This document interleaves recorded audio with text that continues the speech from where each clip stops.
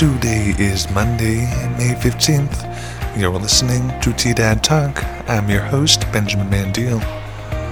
The weather's expected to be mostly cloudy, with a low around 45 tonight, along with a 20% chance of precipitation. Tuesday morning is expected to be dry until a midday snowburst. Now, here's the headlines for the day. A study analyzing recreational assets' impact on Los Animas County found that visitor levels are expected to increase 132% over the next 20 years.